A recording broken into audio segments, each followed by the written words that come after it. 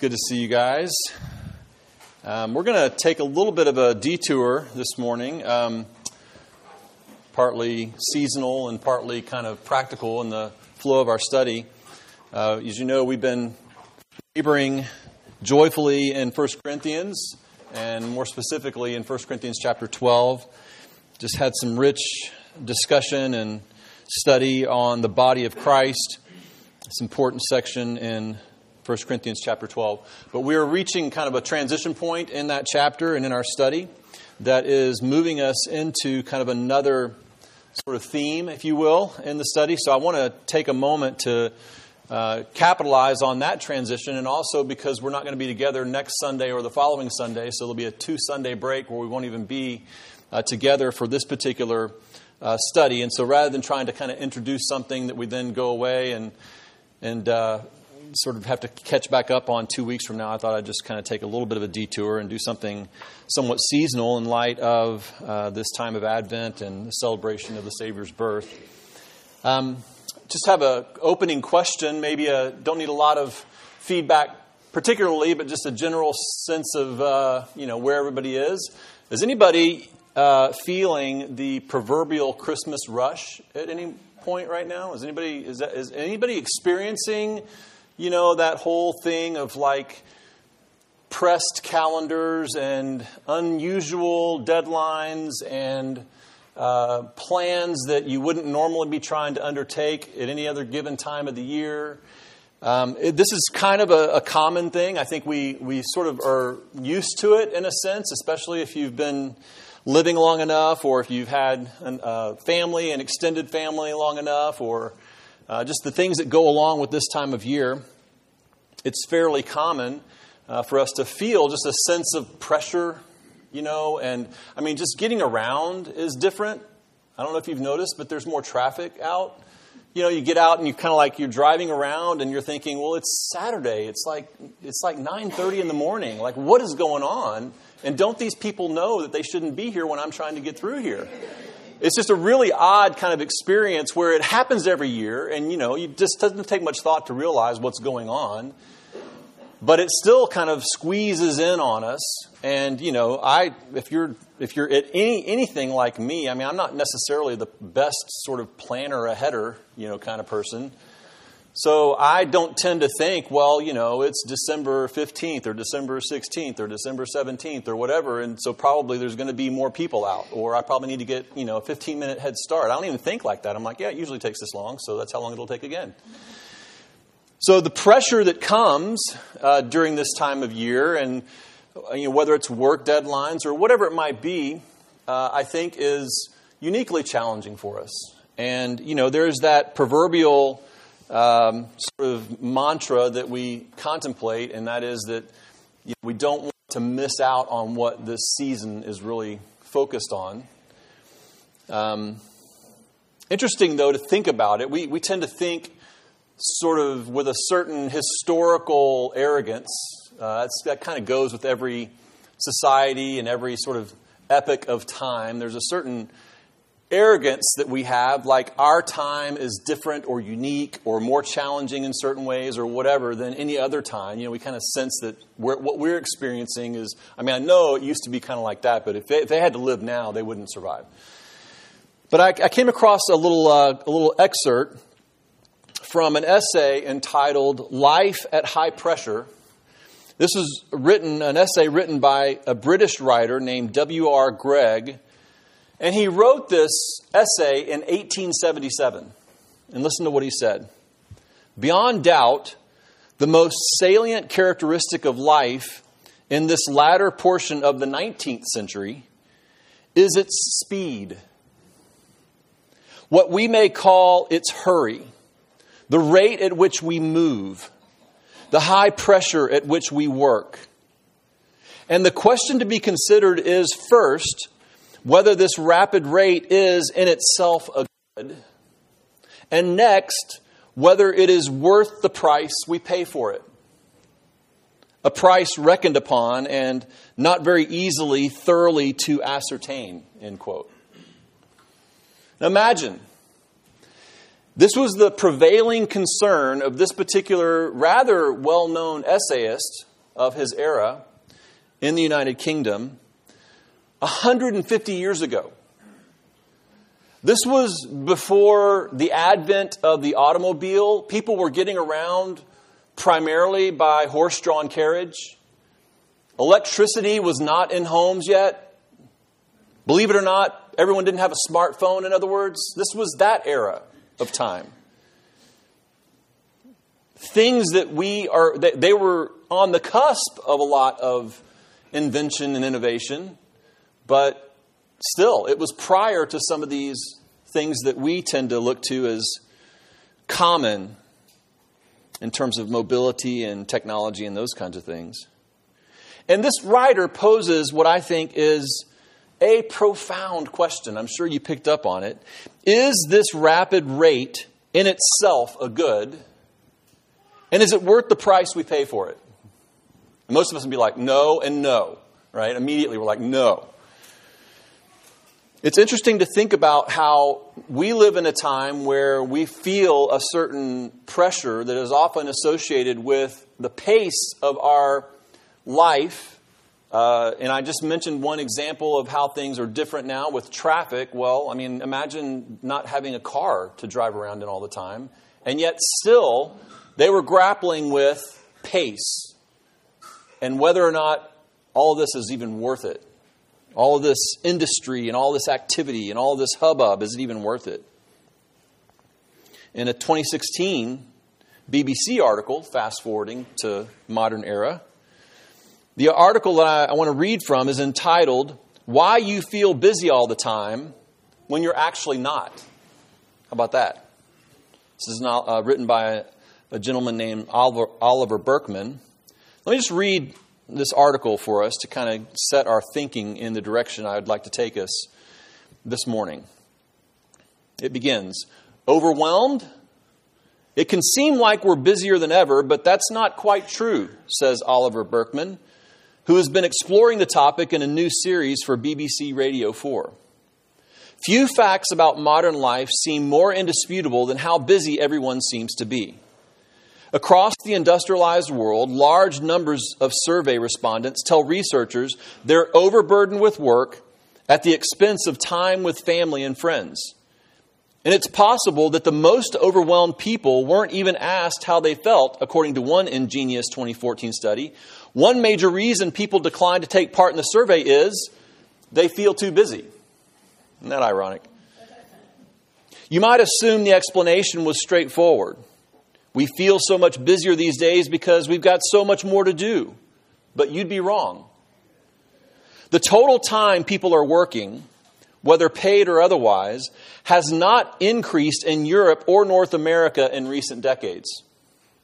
Modern parents who worry they're spending insufficient time with their children spend significantly more of it than those in generations past.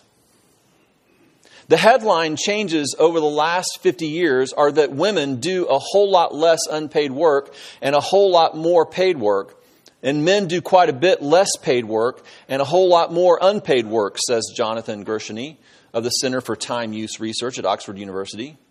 But, he says, the total amounts of work are pretty much exactly the same. What's more, the data also shows that the people who say they're the busiest generally aren't. Anybody want to volunteer for designation?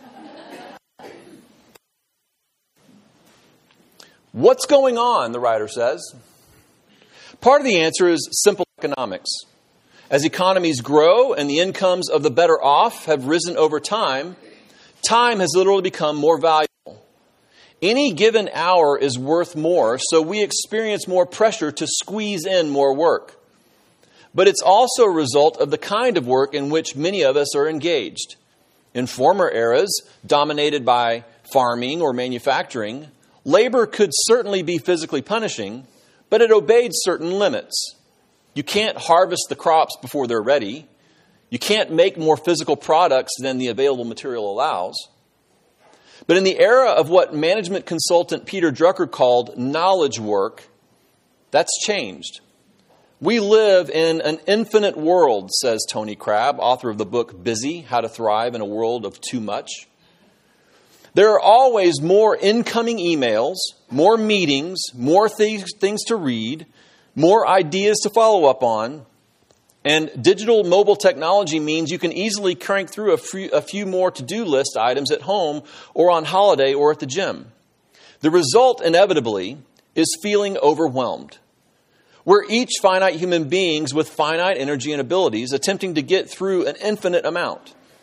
We feel a social pressure to do it all at work and at home, but that's not just really difficult, it's a mathematical impossibility. Let me say that again for some of you. It's a mathematical impossibility. With that kind of time pressure weighing us down, it's hardly surprising that we live with one eye on the clock. But psychological research demonstrates that this kind of time awareness actually leads to worse performance, not to mention reduced levels of compassion. So the ironic consequence of the busy feeling is that we handle our to-do lists less well than if we weren't so rushed.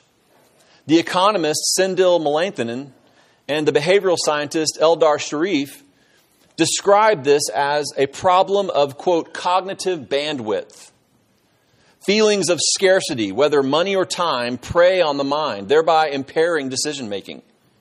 When you're busy, you're likely to make poor time management choices, taking on commitments you can't handle, or prioritizing trifling tasks over crucial ones. A vicious spiral kicks in.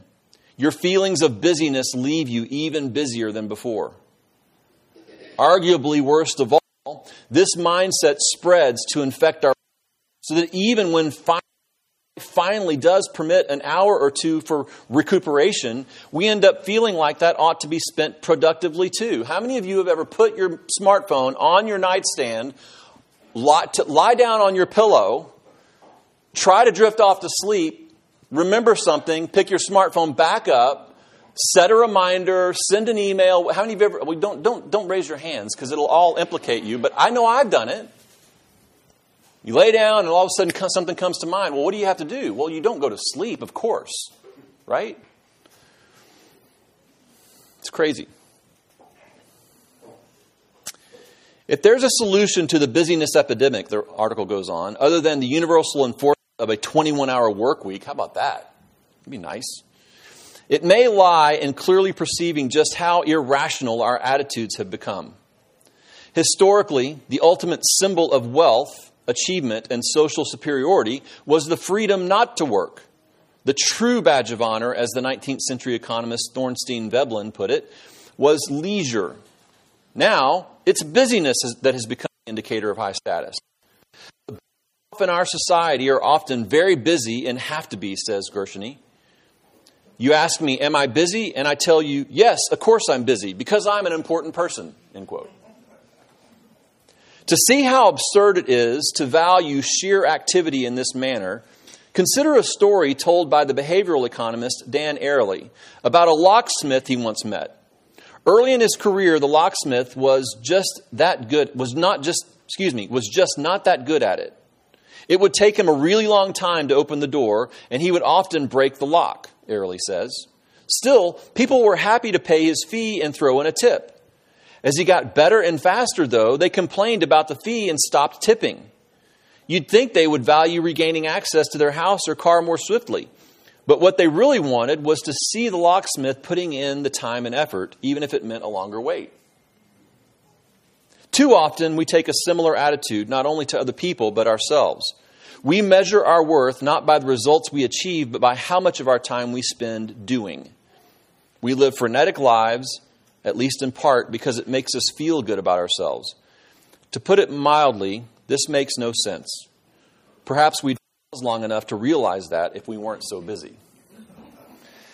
I find it to be rather telling and somewhat illustrative of, I think, our modern lives and our modern era for many of us, if not seasons. It certainly it falls upon us, and we have to battle with this ongoing struggle of our lives in this information-saturated culture, this fast-paced, highly mobile culture, this pressure to be doing, to be productive. In other words, we have no excuse. If we need to pick something up from somewhere, well, we have a car. We just go get in it, and we go take care of it. If we need to communicate with someone, if there's a message that needs to be sent, well, why would we wait? We'll end up forgetting it. We've got to do it now. People are expecting us to do it now, even. This is the ongoing struggle of our lives, and I think that it just gets magnified in a season like this. This doesn't even take into account the actual unique struggles and trials that we might be experiencing at this time of year. Our brother just mentioned one for him and his own family, right? I mean, there are people among us who are not just going through the holiday rush, the Christmas rush. They're not just experiencing cramped time schedules and, stressed decision-making processes because they've got to do this and that, and their to-do list is much bigger, and they've got a plan for this, and family's coming to town, or we're going here. I mean, it's not just that, but there's actual unique, maybe even sustained trials that are being endured right now. I didn't mention this, and I just thought I'd take opportunity here, but one of our own, Joan Martin, is in the hospital, and she's been sort of kind of homebound, if you will, for quite some time now. And if any of you know Joan Martin, the last place that she wants to be is anywhere by herself. And she is so desperately missing the fellowship of the church right now. But her health is preventing her from being here. We had an opportunity to visit with her last Sunday. And the expressions of longing to be with the church were palpable in that time with her. And then just to find out a couple of days later, she's back in the hospital. And it's Christmas time. And her communication was that she's got family coming to town, and she's really praying that she'll be out when her family comes. I mean, these are like real visceral challenges amongst our people at this time of year when, we want to be thinking of, peace on earth and goodwill toward men and Christmas carols and cookies and all those kinds of things. So there's the natural pace of a frenetic life in a culture like ours. There's the compounding effect of trial and struggle that tends to not make the season as bright as we would like it to be. And I think that we feel a certain pressure more acutely to not let these things trouble us the way that they do at this time of year. And I think we feel the pressure more acutely this time of year because, as I've already said, there are actual increases in schedule demands. Those are real. Work deadlines and more things that are pressing in on our normal routines and schedules, and Christmas festivities and shopping and traffic and all the things that I mentioned. But the second reason I think we feel a certain pressure during this time of year is that as believers, I think that we probably genuinely wrestle with a genuine desire for a more meaningful, worshipful, reflective celebration of the season. And everything's pressing in, or this trial seems to just bear down on us, or this demand comes our way, or traffic, or whatever. We're trying, we want to have the right mindset. We want, as God's people, to celebrate the season of Christmas, the celebration of the Savior's birth, in a way that is reflective and is contemplative and is worthy of the Savior's birth and how we celebrate that. And so we wrestle with this during this time of year. A number of years ago, it's been a number of years, I don't remember exactly when it was, but I remember explicitly, I was reading through the Christmas sort of Advent narratives in the Gospels. And in Luke's Gospel, I came across a very small particular verse that just struck me.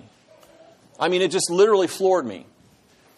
It's a verse that's sort of tucked away in Luke's account of the angelic visit of the shepherds. And we were singing about it before we began. In Luke chapter 2, verses 8 to 20. So if you want to turn there.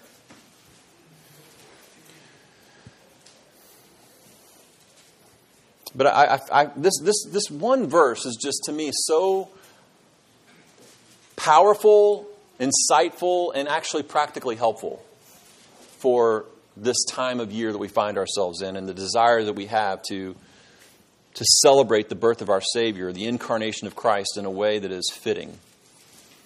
We'll start in Luke chapter 2 and begin with verse 8. And in the same region there were shepherds out in the field, keeping watch over their flock by night. And an angel of the Lord appeared to them, and the glory of the Lord shone around them, and they were filled with great fear. And the angel said to them, "Fear not, for behold, I bring you good news of great joy that will be for all the people. For unto you is born this day in the city of David a Savior, who is Christ the Lord. And this will be a sign for you. You will find a baby wrapped in swaddling cloths and lying in a manger." And suddenly there was with the angel a multitude of the heavenly host, praising God and saying, "Glory to God in the highest, and on earth peace among those with whom he is pleased." When the angels went away from them into heaven, the shepherds said to one another, "Let us go over to Bethlehem and see this thing that has happened, which the Lord has made known to us." And they went with haste and found Mary and Joseph and the baby lying in a manger. And when they saw it, they made known the saying that had been told them concerning this child. And all who heard it wondered at what the shepherds told them. But Mary treasured up all these things, pondering them in her heart. That's the verse. And the shepherds returned, glorifying and praising God for all they had heard and seen as it had been told them. There's Mary. And it says, she treasured up all these things, pondering them in her heart. So think of this with me for a moment. I just want us to reflect on some things. This is not an exposition of this passage. This is just some reflections on what we see here in this narrative. So, in the midst of what was undoubtedly a highly intense, even a frenetic season for Mary, Luke gives us this window into her heart. There are two elements here that Luke mentions that characterize Mary's disposition of heart and mind. The first one is treasuring. She was treasuring these things. And the second is that she was pondering them. Treasuring and pondering. This term treasuring, it literally means to preserve against harm or ruin, or to protect or to defend. Or it could mean to have a marked regard for. Or it could be to keep in mind or to be concerned about. Or to store information in one's mind for careful consideration.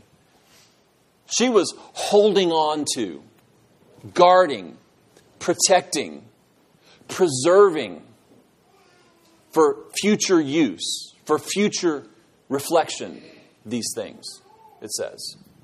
In fact, some commentators believe that this is a clue. This is Luke's clue to the fact that Mary was one of his primary sources for his Gospels.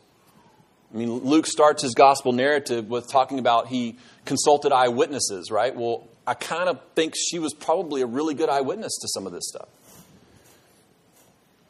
And he does this twice, by the way. We might look at the second one in a moment.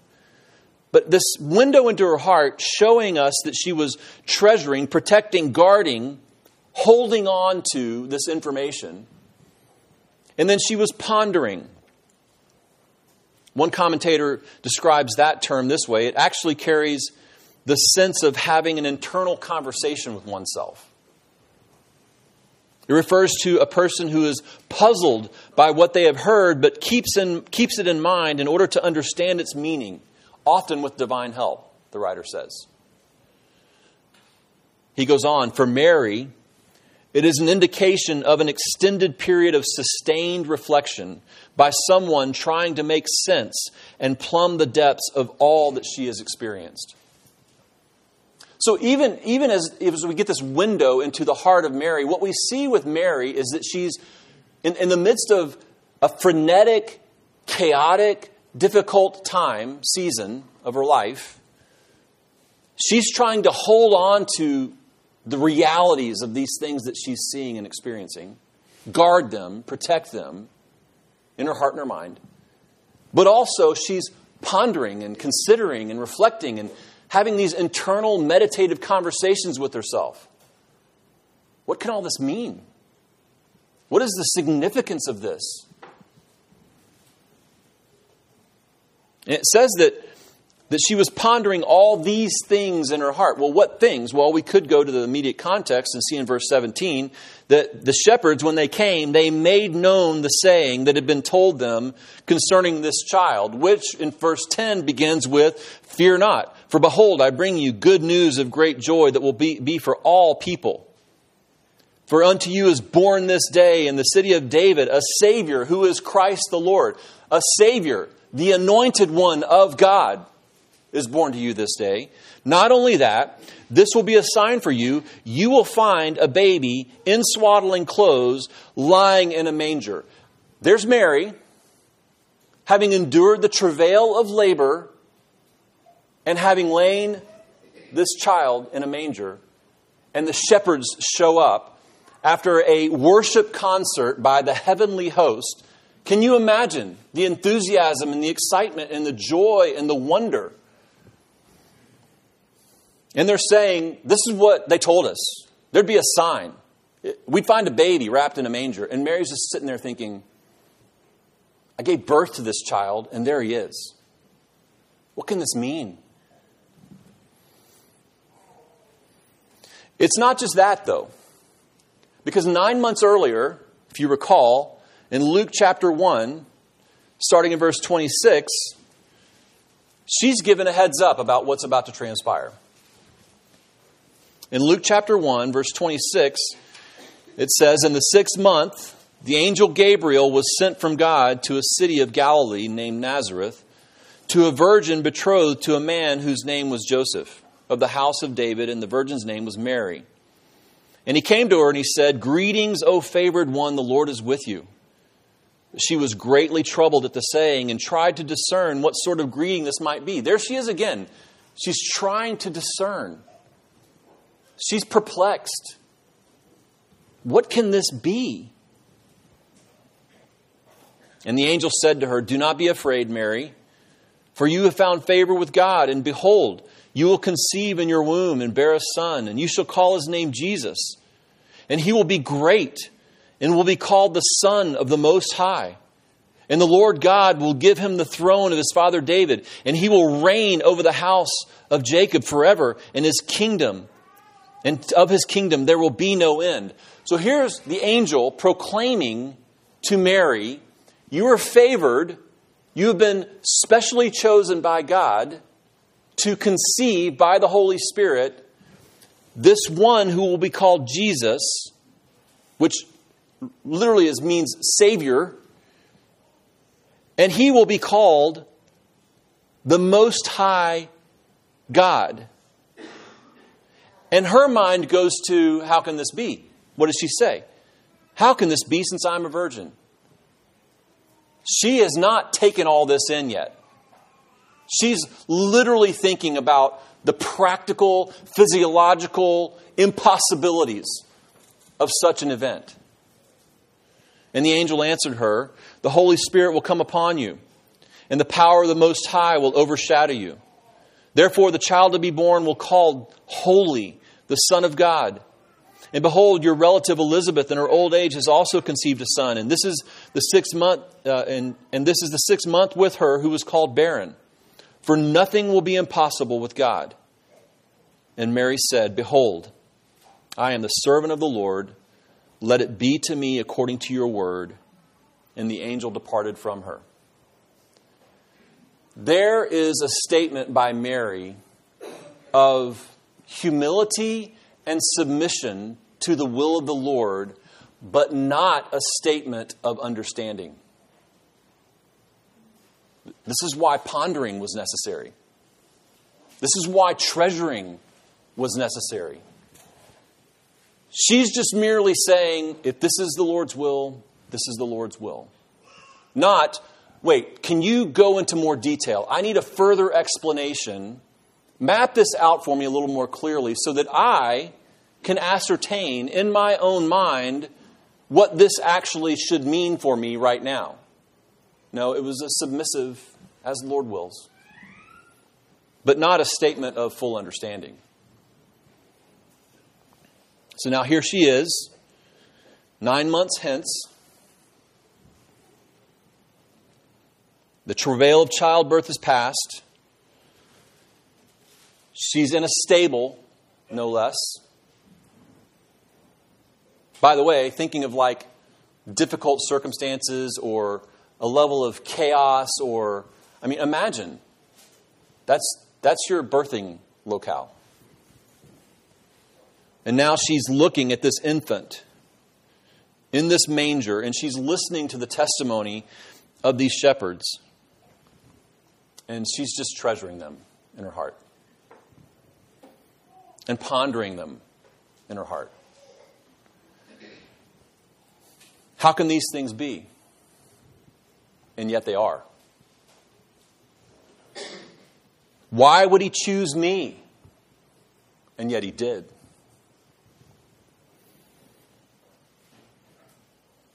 This is, to me, an extremely comforting and helpful illustration for us.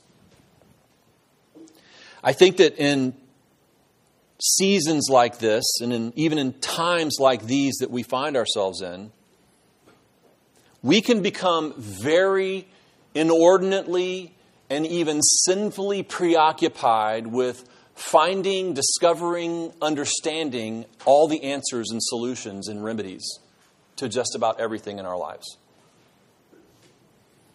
We need to know how we're going to get there, what's the fastest route, how is this situation going to work itself out, how am I possibly going to get all the things done on my to-do list.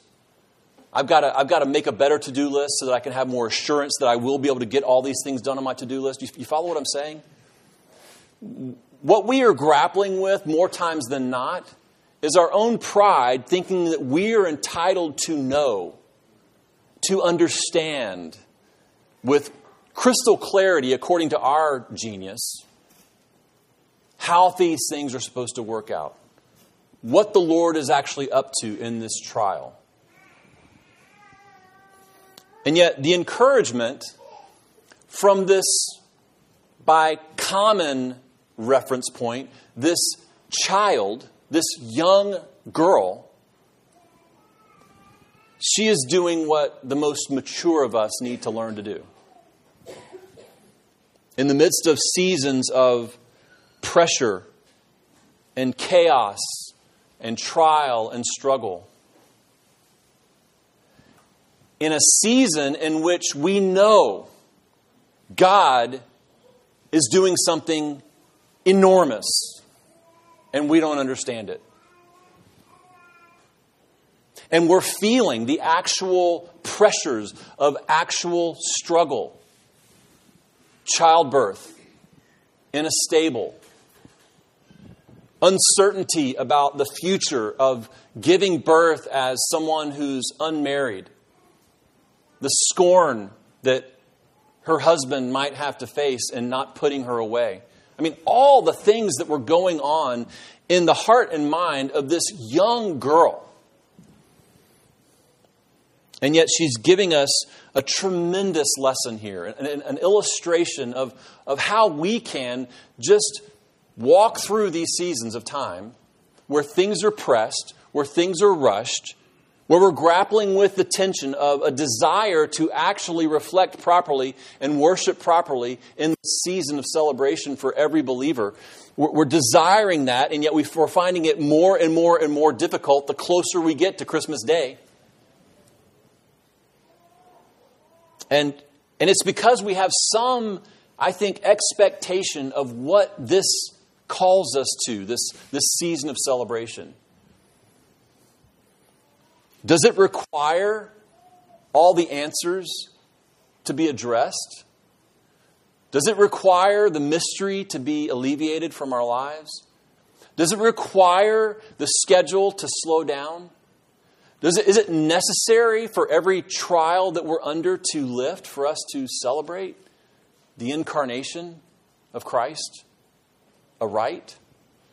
Well, not if we just resign it to the simple practice of treasuring and pondering, of holding fast to these things, and of having internal, reflective, meditative conversations about what the Lord has actually done. When's the last time you and I have just taken 10 minutes to reflect upon the wonder of the fact that God made you alive when you were dead?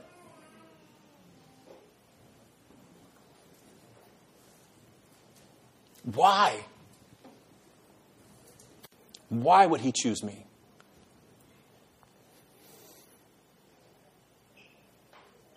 And yet, just a moment of reflection by every believer on these truths, on these realities, these things that we can't fully understand. We can't fully understand the incarnation. I mean, if you think you can, you can't. You just can't. We can't. And yet we're called to reflect, to treasure, and to ponder what the Lord has done,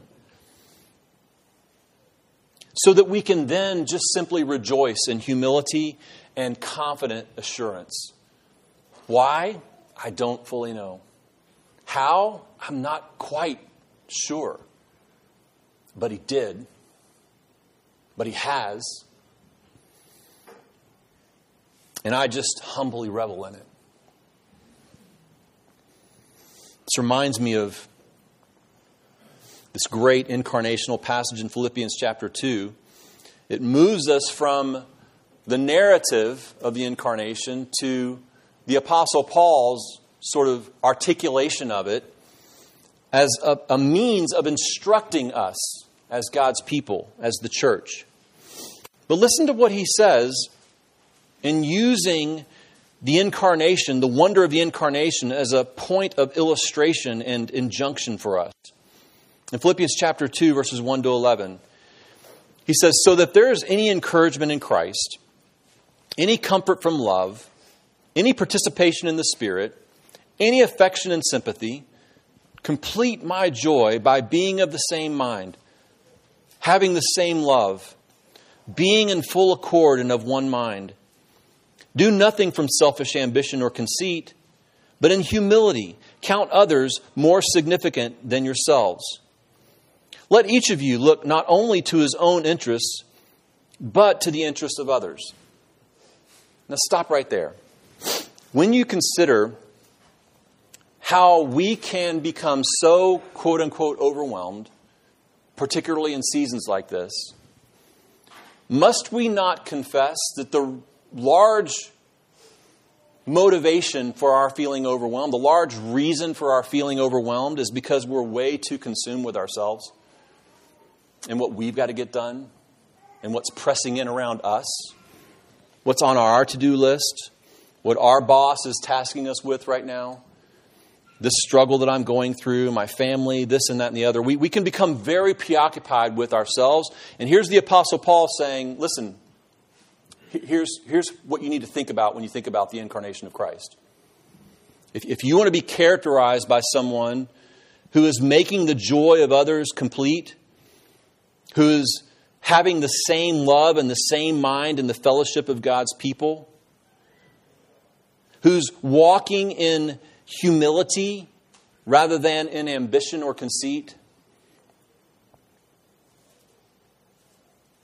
well, you count others as more significant than yourselves.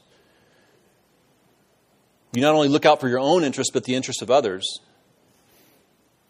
because you have this mind among yourselves, which is also in Christ Jesus, who, though he was in the form of God, did not count equality with God a thing to be grasped, but he emptied himself by taking the form of a servant and being born in the likeness of men.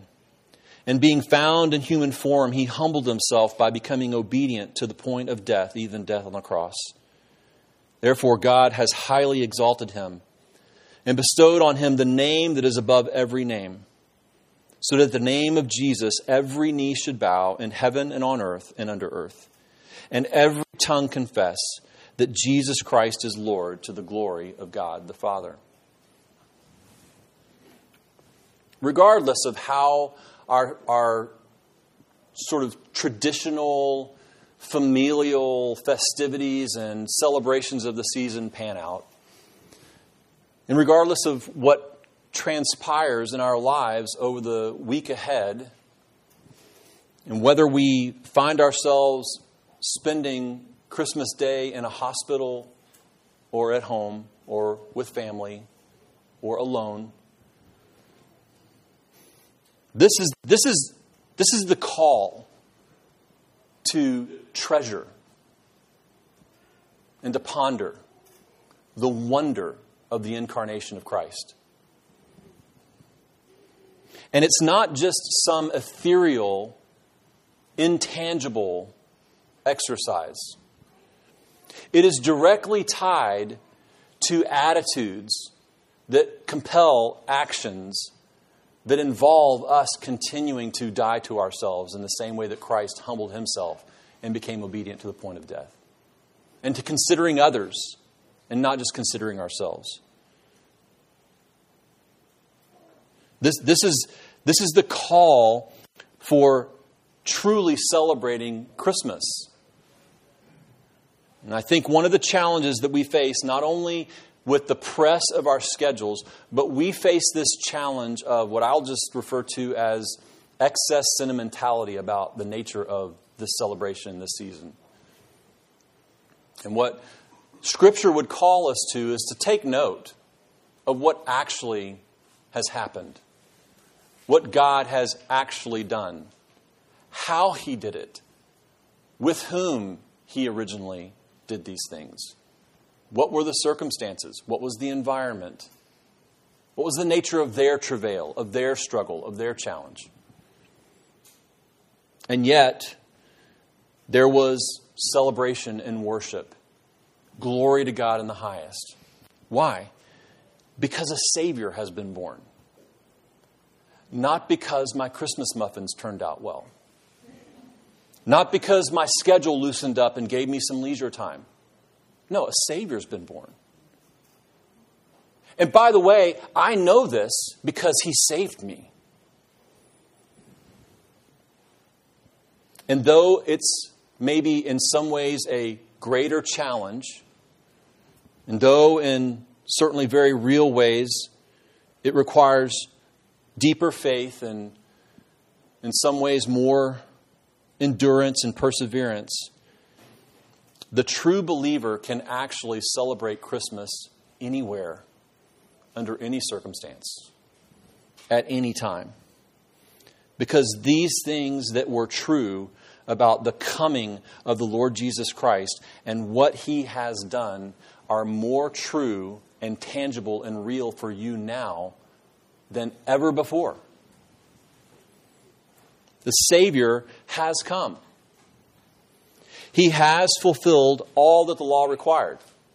That's been done. He has taken on our sin.